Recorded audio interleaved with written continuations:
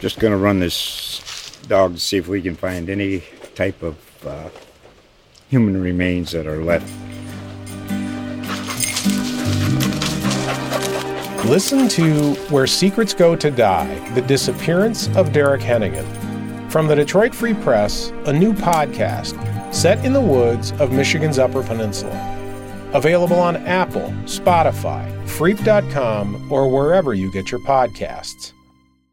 Hello, everybody, and welcome to another episode of Cape Sports Now, the Cape Cod Times' only all-inclusive sports podcast. I'm Steve Dedarian alongside Matt Goisman. Matt, kind of like the Patriots, we bumped ourselves a day back than usual, but we're back here. We got a lot to discuss over the weekend. A lot of schedules got changed around, and I know definitely what we want to kick off is Barnstable football, which had a Sunday game, and my word, did they impress against Wellesley. Absolutely. I think we delayed the show also so everybody could maybe catch up a little bit on the sleep they probably lost staying up to watch the Red Sox. Very good point. Those were some very late baseball games, no matter where they were playing them. So. A late football game last night, too. Yeah, that too. But all enjoyable, so probably worth it. Yeah, Barnstable, they looked so good against Wellesley in their start to the Division II South playoffs last Sunday.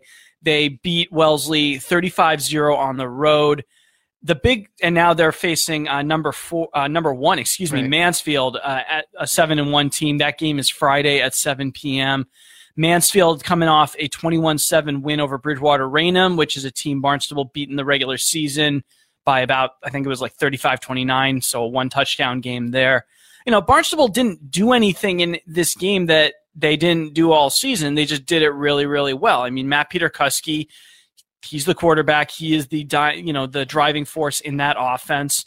He had a really great game. He threw for over 300 yards. He and Connor Baldessaro, who we should have a pretty good story on come the end of this week, have really found really good chemistry with each other. So Baldessaro caught 2 TDs.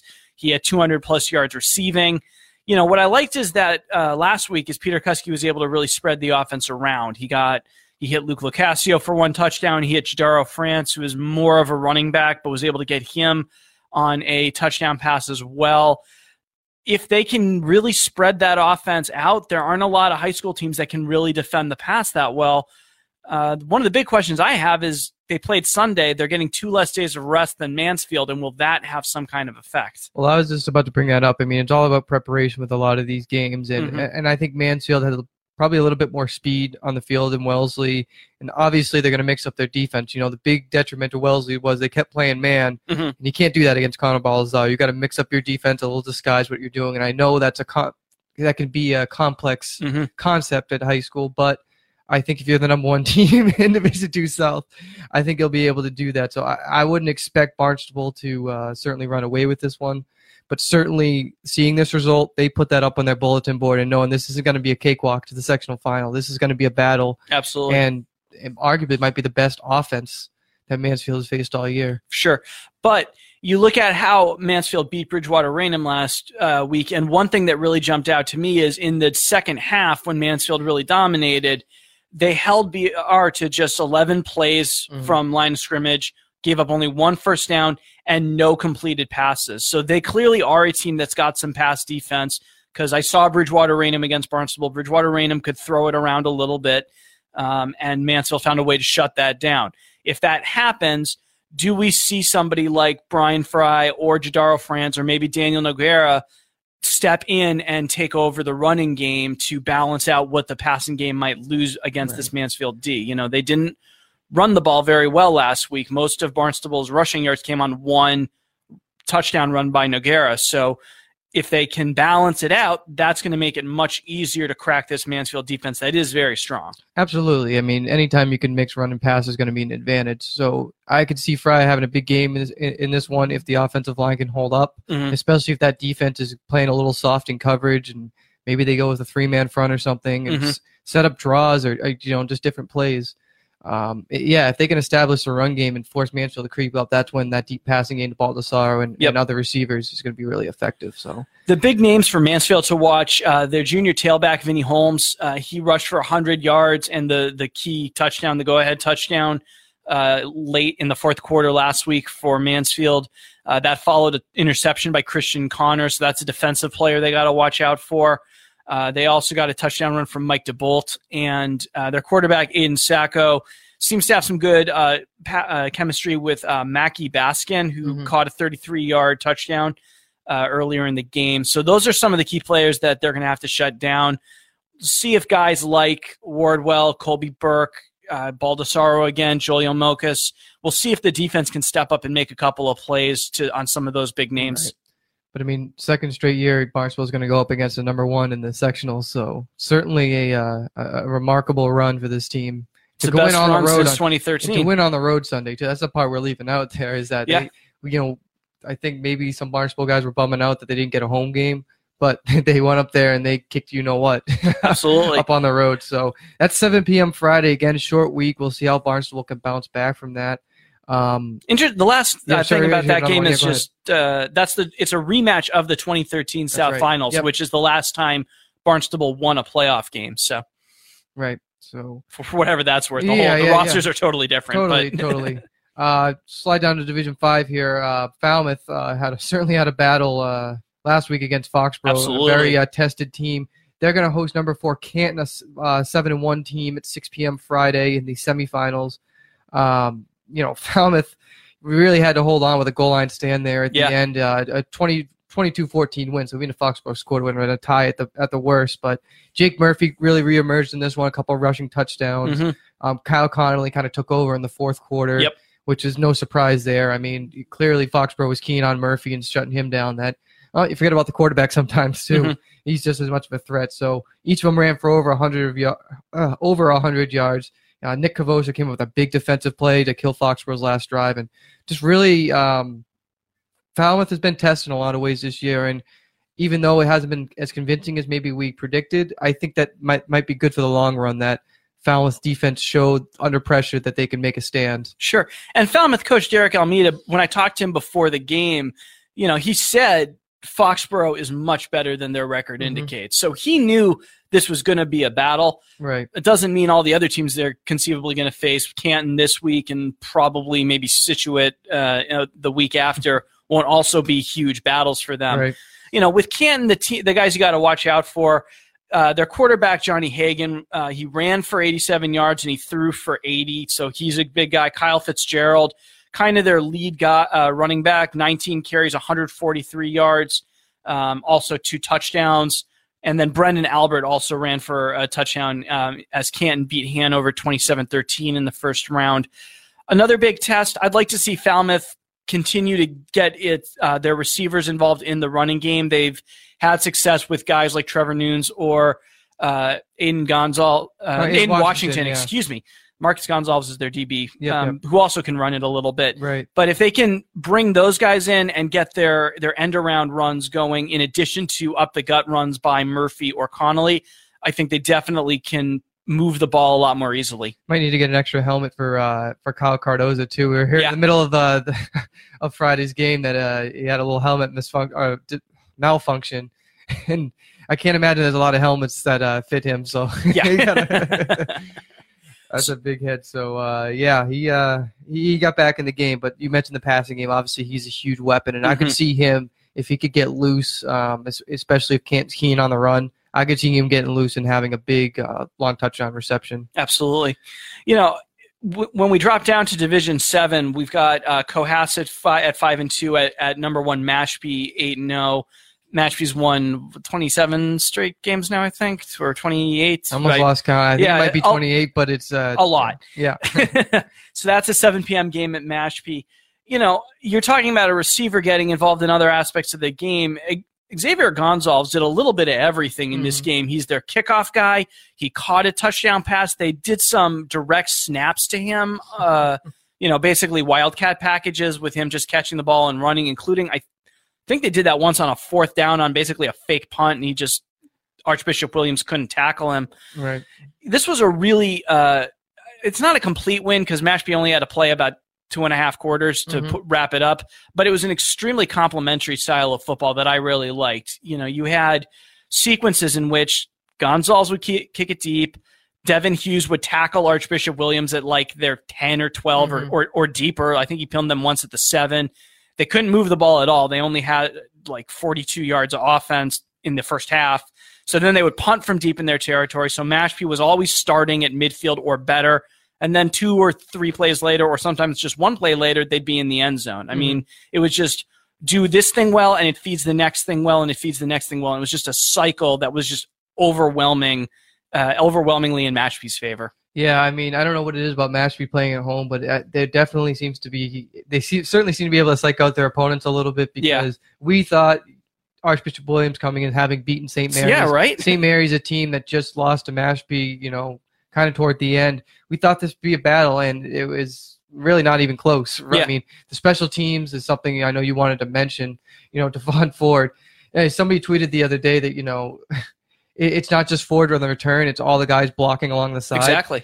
It's unstoppable, but it is stoppable. You kick the ball out of bounds. Right. You don't let special teams beat you. Even on the kickoff, I'd almost rather have Mashpee take the ball at the 40 than run the risk of them running it all the way down on a kick return and not letting your defense make plays.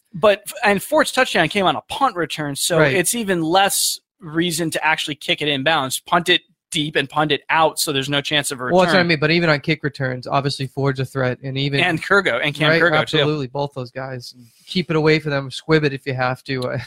Yeah. But if you're special teams, if you're Cohasset, which a couple weeks ago gave Mashpee a pretty good game at the end. Absolutely. Mashpee did dominate the first half. Cohasset kind of battled back. Mm-hmm. So, I mean, don't read into that too much, because I think Mashpee, if they play a 4-quarter effort, I think they should roll into this finals. But Cohasset, they're not going to go down easily. That's a very solid squad they have over there, and they're coming off a big Cohasset. They beat Southeastern, I think, in the first round. So so the guys you got to watch out for with Cohasset. So their quarterback, Matt Lund. There we go. I lost my notes for a second there. So Matt Lund had a big game against Mashpee when they played 4 weeks ago. He threw for 249 yards, including hitting Mark Mahoney, who caught a touchdown pass and had 143 receiving yards. Cliff Ward, over 100 yards and a couple of touchdowns. Last week, the big name was Gray Thomas, who ran for 3 touchdowns and 125 yards on 22 carries. He was also pretty successful against Mashpee. We talked about special teams plays. Well, Cam Kurgo returned a kickoff for a touchdown against Cohasset in week 5. Devon Ford, 2 touchdowns in that game. Kurgo is coming off a 2-touchdown game against I lost my train of thought there. He's coming off a 2-touchdown game against Archbishop Williams. He caught one and he ran for 1. You had Jack Vinitsky, who was big against Cohasset a couple weeks ago. He had a touchdown run and a pick 6 a week ago. So it's all these same names clashing again. Cohasset is going to be better than Archbishop Williams. I'm still pretty confident Mashpee can win this game. Right.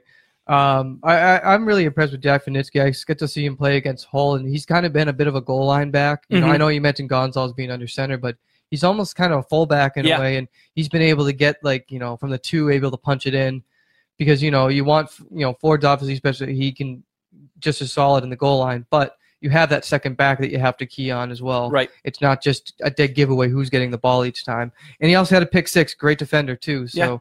He's I'm not sure if Kendall Rose was playing. I know he was coming back from an injury earlier in the year. You know if he played against Archbishop Williams, but he's kind of been that swing player that outside of your big 3, he can make plays too and might win you just as Rose did in the Super Bowl. They're clinching interception in that one. So exactly. Definitely a very good player for Mashpee as well. Vinitsky's pick 6, it was on a deflection at the line. He just sort of spotted it, and then when he picked it off, there was nobody between in front of him that could catch him. So he just they don't ask how, right? Yeah, right. If you can sprint 80 yards untouched, that's pretty good.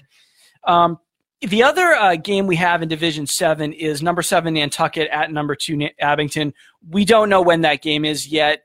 I heard from Nantucket coach Joe Perry right before we started recording, and they still haven't picked it. We assume it's going to be Friday night, but my guess is they're trying to figure out a time that still leaves them time to catch the ferry and make it back to the island, that same night.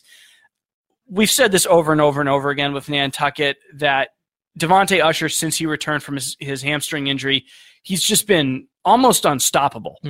He had 4 touchdowns and 162 rushing yards on 9 carries in Nantucket's 34-7 win over Case. Malik Bodden hit Cam Bartlett for a touchdown. That's great. The defense, which I did not expect because Case had a really good offense, also stepped up. But when Usher gets it going, nobody has really been able to stop him yet. And the reason Nantucket is a low seed is because they lost games when Usher was out with an injury. Right. They lost to Mashpee and Cohasset in the first 2 weeks, and they've won ever since. But like I said, most improved team keeps chugging, and I could really see this one being a slugfest. I know both defenses are pretty good too, but the amount of talent on both sides of the ball is outstanding. We mentioned Abington's Will Klein every week, big-time playmaker. Their quarterback, Christian Labossiere, can fling it all over the field, and even find Klein. He had a long screen pass against Bourne. But, encouraging was that Bourne was actually able to score against Abington a bit at the end, which gives me some hope that I think Nantucket can get that offense going and stay in the game, because fact is you're going to have to match points with points. I'd be very surprised if this was like a 7-7 or 14-7 game. This has more feeling of both teams putting up about 30 points apiece. I think probably more, maybe like 20. I think maybe 4 touchdowns territory. This is going to come down to run offense versus run defense. Malik Bawden has really settled in as Nantucket's quarterback, and Christian Labossiere is a very good quarterback for Abington. But Will Klein has led the Green Wave. He is one of the best scoring threats in all of Division 7. Right. And Devontae Usher has taken over the offense since he returned to the Whalers. Whichever team can shut down or at least contain a little bit the other running back is probably the one that I think is going to win this game. I like to see Usher in kind of the screen game because, Abington can match that run game a lot more strongly. They got really good athletes on defense. And then obviously they're going to be keying on Usher. But if you can get them to cheat up on the run and then, just dump it off over the top and make an easy pass for Bowden, you really get some big yardage plays out of that. Because if you're Abington, you're going to want Bowden to put the ball in the air. Even though Cam Bartlett and other guys have been pretty good receiving the ball. You take your chance with that versus... Absolutely. So, Usher's obviously their number one guy to shut down. And even Terrain Burton, who's obviously a good back, was, I think, back a little bit too. Maybe a little more on the defensive side of the ball. So you can't forget about him either. And then you have Victor Gambaroni also, who's their other running back, and I don't mean to say that in a way to be dismissive because he's also been very strong this season. And if it comes down to second options after the Stars, both teams again have some good other options. He's your chain mover, your third down back of sorts. Exactly. And for Abington, those are guys like Tom Furness and Dylan Magararu who both scored against Bourne last week. The best name in football, I think, Magararu. It was so funny hearing the radio guys trying to pronounce that name. So, it could come, I just said it's going to come down to run offense versus run defense, but it isn't just stopping the star. It's having enough left to also stop the second guys when they come in to also get carries. The last playoff game we have is Saturday at noon. That is number 3 Coyle Cassidy and number 2 Upper Cape. That's in Division 8, the South semifinals. If you've been watching our episodes this season, and we thank you if you have, you can probably guess who the stars were for Upper Cape last week. It was Jazari Salim, who rushed for 91 yards and a touchdown, and Cameron Glover, who ran for 55 and a touchdown. And Nolan DeHedeville also had a pretty big field goal that made it a 2-possession game late, so that was nice to see too. I liked Upper Cape's defense. They gave up just 118 rushing yards and 15 passing yards, so that's a good stop against Old Colony, a team they had just played, and it's not easy to play the same team twice in 2 weeks. So now the question is, can they get it going against the Warriors, who play better defense? They only allow 11.4 points per game. They've had 5 of their games where they held their opponents to a touchdown or less. So can they replicate what they did against Old Colony against Coyle Cassidy? Yeah, again, I think it's going to require some creative play calling by Upper Cape to get these guys involved in the game a little differently. So clearly they're going to be keying on the run with Salim. And Glover can be used a little bit, split out too. They might throw to him a little bit. But yeah, that's the real key. Salim and even Drew Brightman, their top receiver, they're going to be keen on him too. So Upper Cape was down in this game, and I was impressed how they were able to kind of fight back and show a little bit of toughness in that regard. But you mentioned the DeHedeville thing. I think that's huge, knowing that you have a kicker that even if you can't finish drives, you can get some points out of it. Absolutely. And against a team like you mentioned with as good as defensive Coyle Cassidy, you take your points. Right. Absolutely. Especially if it's late in the game and you're facing a team that is going to run the ball, which is going to grind the clock down. If it's a team that can just pass and move really quickly, 10 points is great. It's better than 7, but it's not as secure. But if you know the other team is pretty much going to have to grind it out, 2-possession lead in the fourth quarter in high school football is really, really big. Right. So I do it for the playoff games. If you want to do one last rundown to make sure we got them all. Yeah, so let's do that. So in D2, we have Barnstable at Mansfield Friday at 7 p.m. Division 5, it's Canton at Falmouth at 6 p.m. Division 7, it's Cohasset at Mashpee at 7 p.m. And Nantucket at Abington, we don't know yet. And then Saturday, it's in Division 8, it's Coyle Cassidy at Upper Cape in Bourne at noon. I'll run through the non-playoffs real quick. We're not really going to talk about them, but it's Fairhaven at Sandwich. That's Friday at 6. Sandwich finally gets their first win, Yeah, too. yeah, good for them. That was nice. Coach Matt McLean, big win over Greater New Bedford. So. Absolutely. Seekonk at Martha's Vineyard Friday at 6 p.m. Plymouth North at Nauset. That's Friday at 6 p.m. DY is at Hanover Friday at 7. Dover Sherburne is at St. John Paul Friday at 7. Well, at Mass Maritime. Bellingham is at Cape Tech Saturday at 1. Monomoy is at Tri-County. That's Friday at 7. And Bourne is at Diamond on Friday at 7. Great. So that'll do it for That's football. all football. I wanted to move to field hockey. The brackets came out yesterday for sectionals. We only have one team in D1. That's Barnstable. We have a bunch of teams in D2. I guess I'll start with Barnstable. I mean, pretty simple here. Number 11, Barnstable, 11 wins, 5 losses, 2 draws. They're going to host the 22nd seed Hopkinton at 8-2 or 8-2, 4 p.m. Thursday. The winner's actually going to play Dartmouth, 14-win Dartmouth team. Interesting, Barnstable had tied Dartmouth scoreless tie earlier in the year and then lost 1-0. So certainly, if Barnstable can get through, I think they can give Dartmouth, the Old Colony League champion, a run for their money there. Definitely. Really been impressed by the defense of Barnstable this year, especially Abby Alisusi in the back of the goalie. All 11 shutouts this year, including a couple of those ties. Lily Tordo and Nick Bowman have really kind of locked down that defense.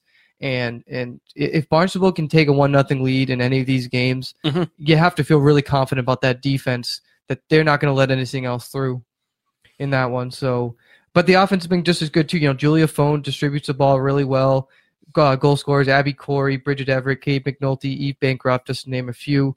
There's not really a go-to scorer on this team, but again, if they can get up 1-0 early and just sit back and defend as a collective unit, they're going to be a tough team to beat. So it's kind of cool. Barnstable actually going to scrimmage DY later today. Kind of a nice showing of 2 local programs helping each other out. Definitely. Obviously, they can't play each other in the postseason. They're Division 1 versus Division 2, but nice show of They unity. could have 2 years ago when DY was still a D1 team. But kind of a nice show of unity there that, we're all here to help each other out. So. And you don't want your team to get slow. You don't want your team to lose its focus in the few days between the end of the regular season and the start of the playoffs, because as we're about to get to, DY doesn't play again until Friday. So they would very much, I think, enjoy having an extra game, between or scrimmage between their season end, which was last Friday. Right. You don't want to take a week off of competition. And Barnstable is a team that actually battled DY to a scoreless tie. So if there's anybody who can match, talent for talent, that's one of the teams. That tie might have cost DY the number 1 seed. Maybe, you're right. They're the number. DY is the number 2 seed behind number 1 Foxborough. We'll get a little bit more to Foxborough later, but DY is going to host either number 15 Dover Sherburne or number 18 Plymouth South at 2:30 Friday. That's the time listed on the MIAA site. Total dominations by the Dolphins this year. But you're like you just said, those 3 ties might have cost them number 1 seed. Foxborough is 6-1-1, but clearly Foxborough plays. What did I say? 16-1-1. Yeah, only 8 games. That makes a lot of sense. But Foxborough does play a tough schedule. They were in the D2 semifinals against DY last year. It was a very interesting clash. Came down to the final minutes of the second half. I wouldn't be surprised if somehow these teams ran into each other again, which would be the sectional final. Yeah, pretty much. But Kayla McGaffigan, we can't really say enough about her. 24 goals, 7 assists, finishing out the regular season. Lily Holmes, 15 goals, 13 assists. Shelby Dunn, Abby Hicks, all of them have been really outstanding. Delana Gallagher has been outstanding in goal. Her goal percentage average is .13. Yeah. Goals against average, I should say. And the lone goals they've given up this year, they gave up 1 against Bishop Stank, 1 against Barnstable, 1 against Nauset. Yeah, that's it. It was what was it, 76-3? Just about, yeah. So, the winner of that game is going to get number 7, West Bridgewater, or number 10, Dedham, likely next Monday. And that'll also be at home, which there's not a ton of difference between the 2 and the 1 seed, because you can only have 2 home games, and then starting with the semifinals. If you can make it that far, that's going to be at Taunton. Which is a difference from last year. Yeah, last year it was home sites for the first 3 rounds, and then it was a neutral site for the sectional finals. You know, DY has had this really overpowering offense, a strong defense with kids like Lucia Gurkis and Ava McGaffigan, Kayla's sister. The question is, if the scoring starts to diminish, which is what happened in the playoffs last year, can DY still win? I think we both agree that they can. But their last 3 sectional playoff games were all 1-0 games. They beat Ursuline Academy 9-0. But so that is not something they're necessarily used to, although they've had some 1-0 games, certainly Falmouth a few weeks ago. It's playoff field hockey, and I think the coaches understand that. But I think what DY has going forward is those players like Holmes and those players like Dunn. I mean, they were there for the run last year. Mm-hmm. They knew what it was like to play in those games, and they're that much better this year than they were last year. Mm-hmm. And there's no doubt that it'd be a disappointment if they didn't get back to that sectional final and win it and get back to the state tournament where they were last year. Absolutely. But a team they could end up playing en route to that could be number 6 Sandwich, which hosts Old Rochester at 3:30 p.m. Thursday. You know, we talked a little bit yesterday about this. You know, Macy White, I think, really needs to step up and be the leader of this young team if the Blue Knights have a chance of making a run. That's not a knock on White. It's just, you know, she's a leader. Clearly, their top scorer, and Sarah Curry, a veteran on a team with not a lot of veterans. Totally. You know, Sarah Curry's been great at goalie. You know, 11 games, 0.6 goals against average. I mean, under 1 is, you know, pretty good. Yep. The real question is, you know, which team shows up? You know, is it the team that has no fear, you know, attacks relentlessly, hustles, pressures the net, or is it the one that kind of play tentatively around, you know, when the season's on the line? You know, Sandwich has shown some promise. I mean, they split 1-0 decisions against Dartmouth this year. Mm-hmm. Dartmouth, a very solid Division I team. Yeah. While Old Rochester lost to Dartmouth 3-0 earlier this year. So I think Sandwich should have the edge, but the Blue Knights really need to prove it. Definitely. You know, and then the other 2 playoff games we've got are both in Division II. We've got an all-Cape game Wednesday at 2:30. That's number 16 Falmouth hosting number 17 Monomoy. The bummer is Falmouth, if they win, they next have to go play Foxborough. Yeah. If I'm Coach Courtney Lima, I'm pretty upset about that seed just because of the schedule that Falmouth had to play this year. Yeah. I mean, Falmouth, 9-5-3. They had under 10 wins, but when you look at the teams they scheduled at the beginning of the year, you know, they played and beat Division I North Attleboro, Bridgewater Raynham. They beat them both in the beginning of the year. You know, they battled DY twice this year. Those are 2 of their losses. Yep. I just don't think it's fair because even if Falmouth, and they should get past number 17 Monomoy, that game's 2:30 p.m. Wednesday, they should get through to play, but they'd be against number 1 Foxborough. Mm-hmm. And I think if you're Falmouth, you're kind of a little upset with that, just given that how much of a stronger schedule you have. Again, especially when you compare number 9 with his Martha Vineyard, which plays in comparison a much lighter schedule in the Cape and Islands League. So, you know, you can't do anything. The playoffs. You can't do anything about that now. But like, I would be upset if I was Falmouth. Absolutely. You know, it's the Vineyard basically is in the playoffs because they won the Cape and Islands League. If they hadn't have, I think their record was borderline not good enough to get them in. So, you know, but yeah, they're at Cohasset Thursday at 4 p.m. The winner, you know, so we'll see how far they can go.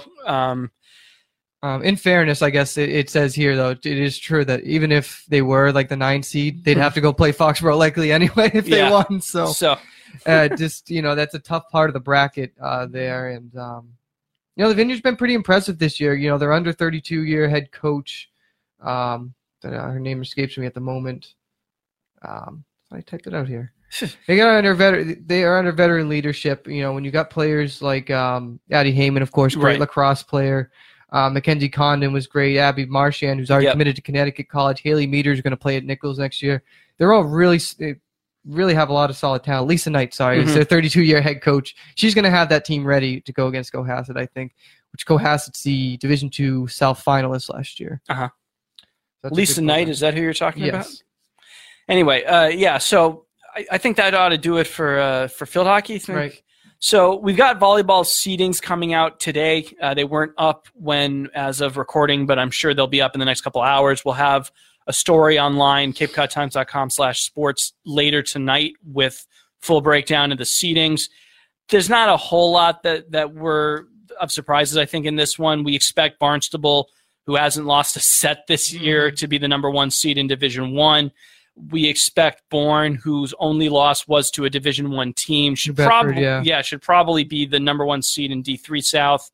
And then Nantucket is in. That's a first for them. We expect Falmouth. Falmouth, I think, will probably at least have a first-round home game. I think Nantucket actually got in last year in the first round. You might be right. They played Bourne in the first round. You're right. Yeah. That's all right. No, but I mean, that's a young program to make it back-to-back years is certainly a good mark for them. Anyway, so I want to talk a little bit about Barnstable here.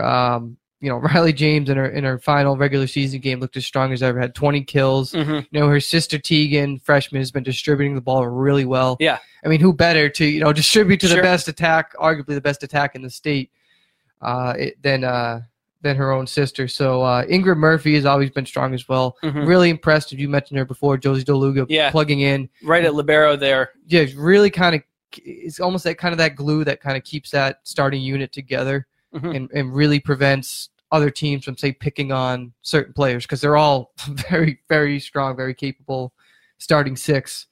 I mean, when you look at this playoff run, there's no doubt Barnstable is the favorite to win D1 South. And I think there's a bit of that boogeyman looking on the other side of Newton North. Right. Probably most likely having another state semifinal against them. Mm-hmm. But, Coach Turco is not going to let them worry too much about that. And I think he's just going to have them focused on the games at hand, and they roll through and most likely take home another sectional title. Yeah. I don't really see anybody challenging them. I don't either. South.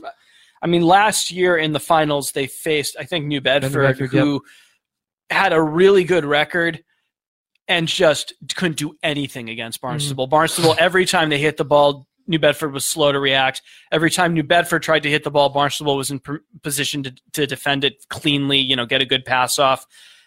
I don't see a challenge coming before the state semifinals. Right. And a tough place to play, too, when the road to the finals has to go through Barnstable. Right. And that's especially the case for Division III Bourne, which the other night for senior night we were here and had a really raucous crowd. Mm-hmm. The student section really shows up for that team. I saw a little bit last year in the sectional semifinals. That's a tough place to play. That's not that big of a gym. And if you can fill that gym, there's a lot of noise, and I know the players feed off that as well. But the senior class, Emma Fenton, Emma Leach, Charlotte Orth, Cammie Mackinac, Maddie Stuck, Sarah Sullivan, all of them have been outstanding. Mm-hmm.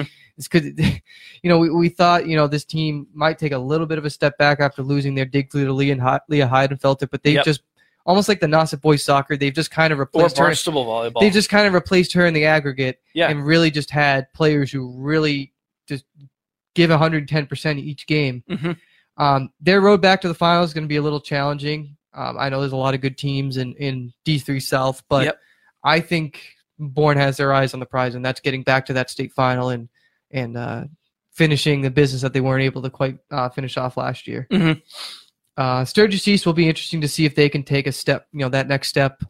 They've lost in the first round the last 2 years, and then back in 2015, Sturgis East won their opener, but then lost in the next round, and they had the same record, 13 wins, as they did then. So we'll be looking at them as well. And then you mentioned Nantucket. Mm-hmm. Might even get Bourne again in the opener. Nantucket just snuck in at 8-8. I wouldn't be surprised if that was the first round 1 versus 16 or something like that. I agree. But again, good to see a young program get back into tournament play. Falmouth is a team that's going to be really interesting. They're the lone rep in Falmouth and Sandwich is the lone reps in Division II South. Mm-hmm. Falmouth has only lost this year. They had a couple to Dartmouth, 1 to Barnstable. You can't really fault them for that. Yeah, really. And then 1 to Old Rochester late in the year. Falmouth, they won their first round game last year, but then lost to Milton at home 3-0. The tough part about Division II is you get a lot of those teams that they may have a worse record, but they're playing up in a lot of very talented Division I's, and they could sneak up in you just like Milton did last year. So really been impressed with the Pope twins, Katie and Abby. Abby needs only 7 more digs for 1,000 for her varsity career. Carolyn DeLinks and Day Shapina have been solid attackers, while Shea McLeod's been not only a good server, but as you mentioned, a really good blocker. She's one of the best as well. blockers in the state. So this is a very strong team, but D2 is tricky, and you really never know who you're going to get matched up with. And again, this team has a lot of talent, and I think they can make it pretty far if they play well, play consistently, and avoid unforced errors. Yeah. Sandwich, I think Sam Garazzi has been very good as setter. I think Jenna Buttrick is going to take them as far as she can. I think that offense, that team really runs through her. She's a multi-year varsity star, and somebody I know who really wants to play college volleyball next year. So it'll be tough. I mean, Sandwich they've played well in stretches. I think they've won their last 6 entering the tournament, all against teams they should have beat, I think, anyway. But at the same time, they have to bring their A game in every match because one letdown and too many errors at the service lines, you're not going to be able to win. Not in the Division II South. And a lot of their wins are comeback wins where they've been down even 2-0 and they've come back to win in 5. That might not be as doable in the playoffs, where teams tend to be a little bit better at closing out victories. Right, and I've talked to their coach. They tried to roll out a little bit of a different style offense, and I don't think the players were quite grasping it. So you kind of just have to go with your star players and just go with the basics and see how far that can carry you.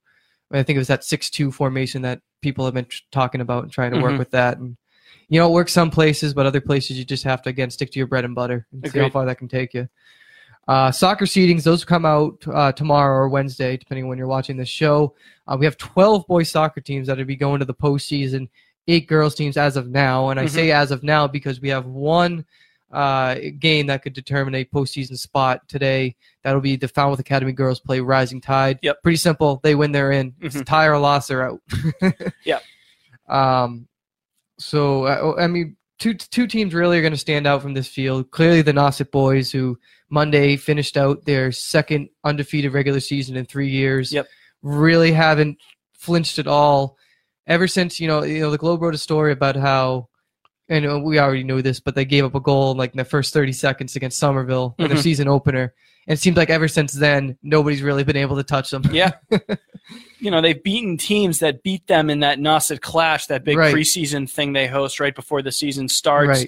Right. This offense has been a little bit more distributed than it was, say, last year when pretty much it's the most complete team I think I've seen in the couple of years I've been here. So we'll see what they can do. We'll see what Nantucket can do. I think Nantucket, who they host Cape Tech tonight. If they win that, they go undefeated in the season. We both expect they'll beat Cape Tech pretty easily.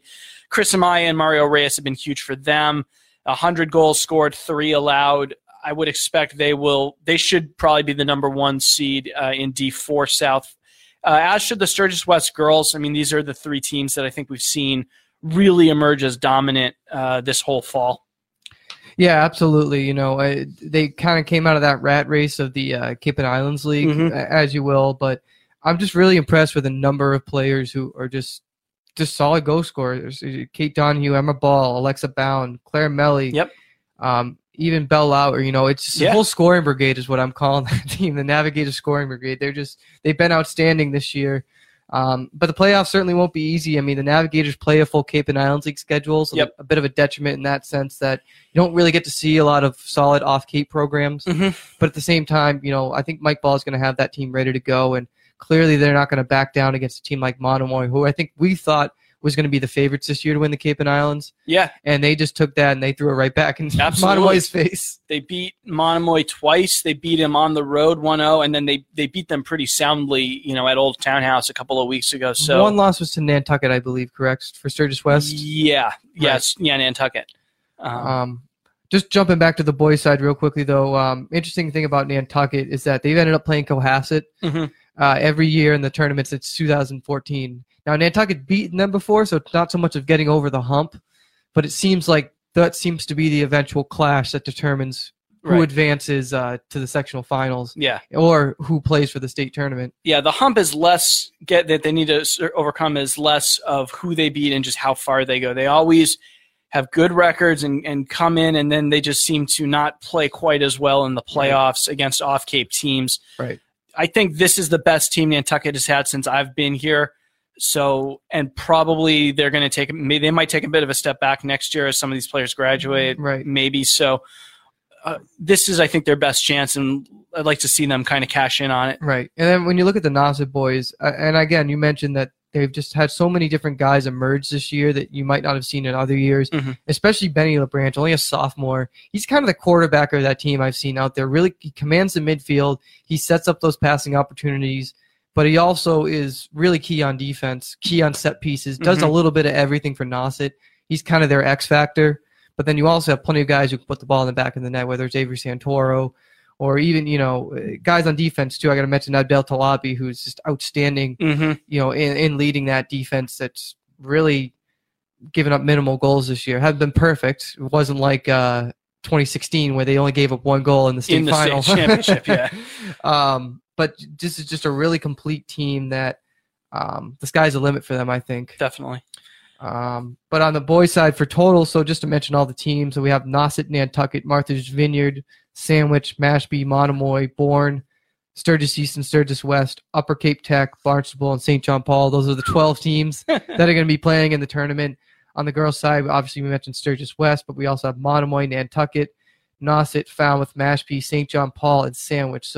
And possibly still FA. So we're going to see, I think, a lot of local matchups, which is always exciting to see. And determine basically you win or you go home. Yeah. There's no more ties. Which means it seems likely we should have at least a few Cape teams advancing to the quarterfinals. One more team on the girls' side I wanted to just point out is Falmouth, I think, can really make a run on things. I think they're really due for one this year. Victoria Ralston's been an outstanding scorer, and Ariana Sylvia in some games has been unstoppable. I think if those two can get going, they have good goalies with Kiara Fury and Anya Thomas. It'll be interesting to see if they split time just like they did in the regular season. But both of them can step up and play good defense. But if Falmouth can get some early leads in some of these games, I think they have a shot to make a run at things.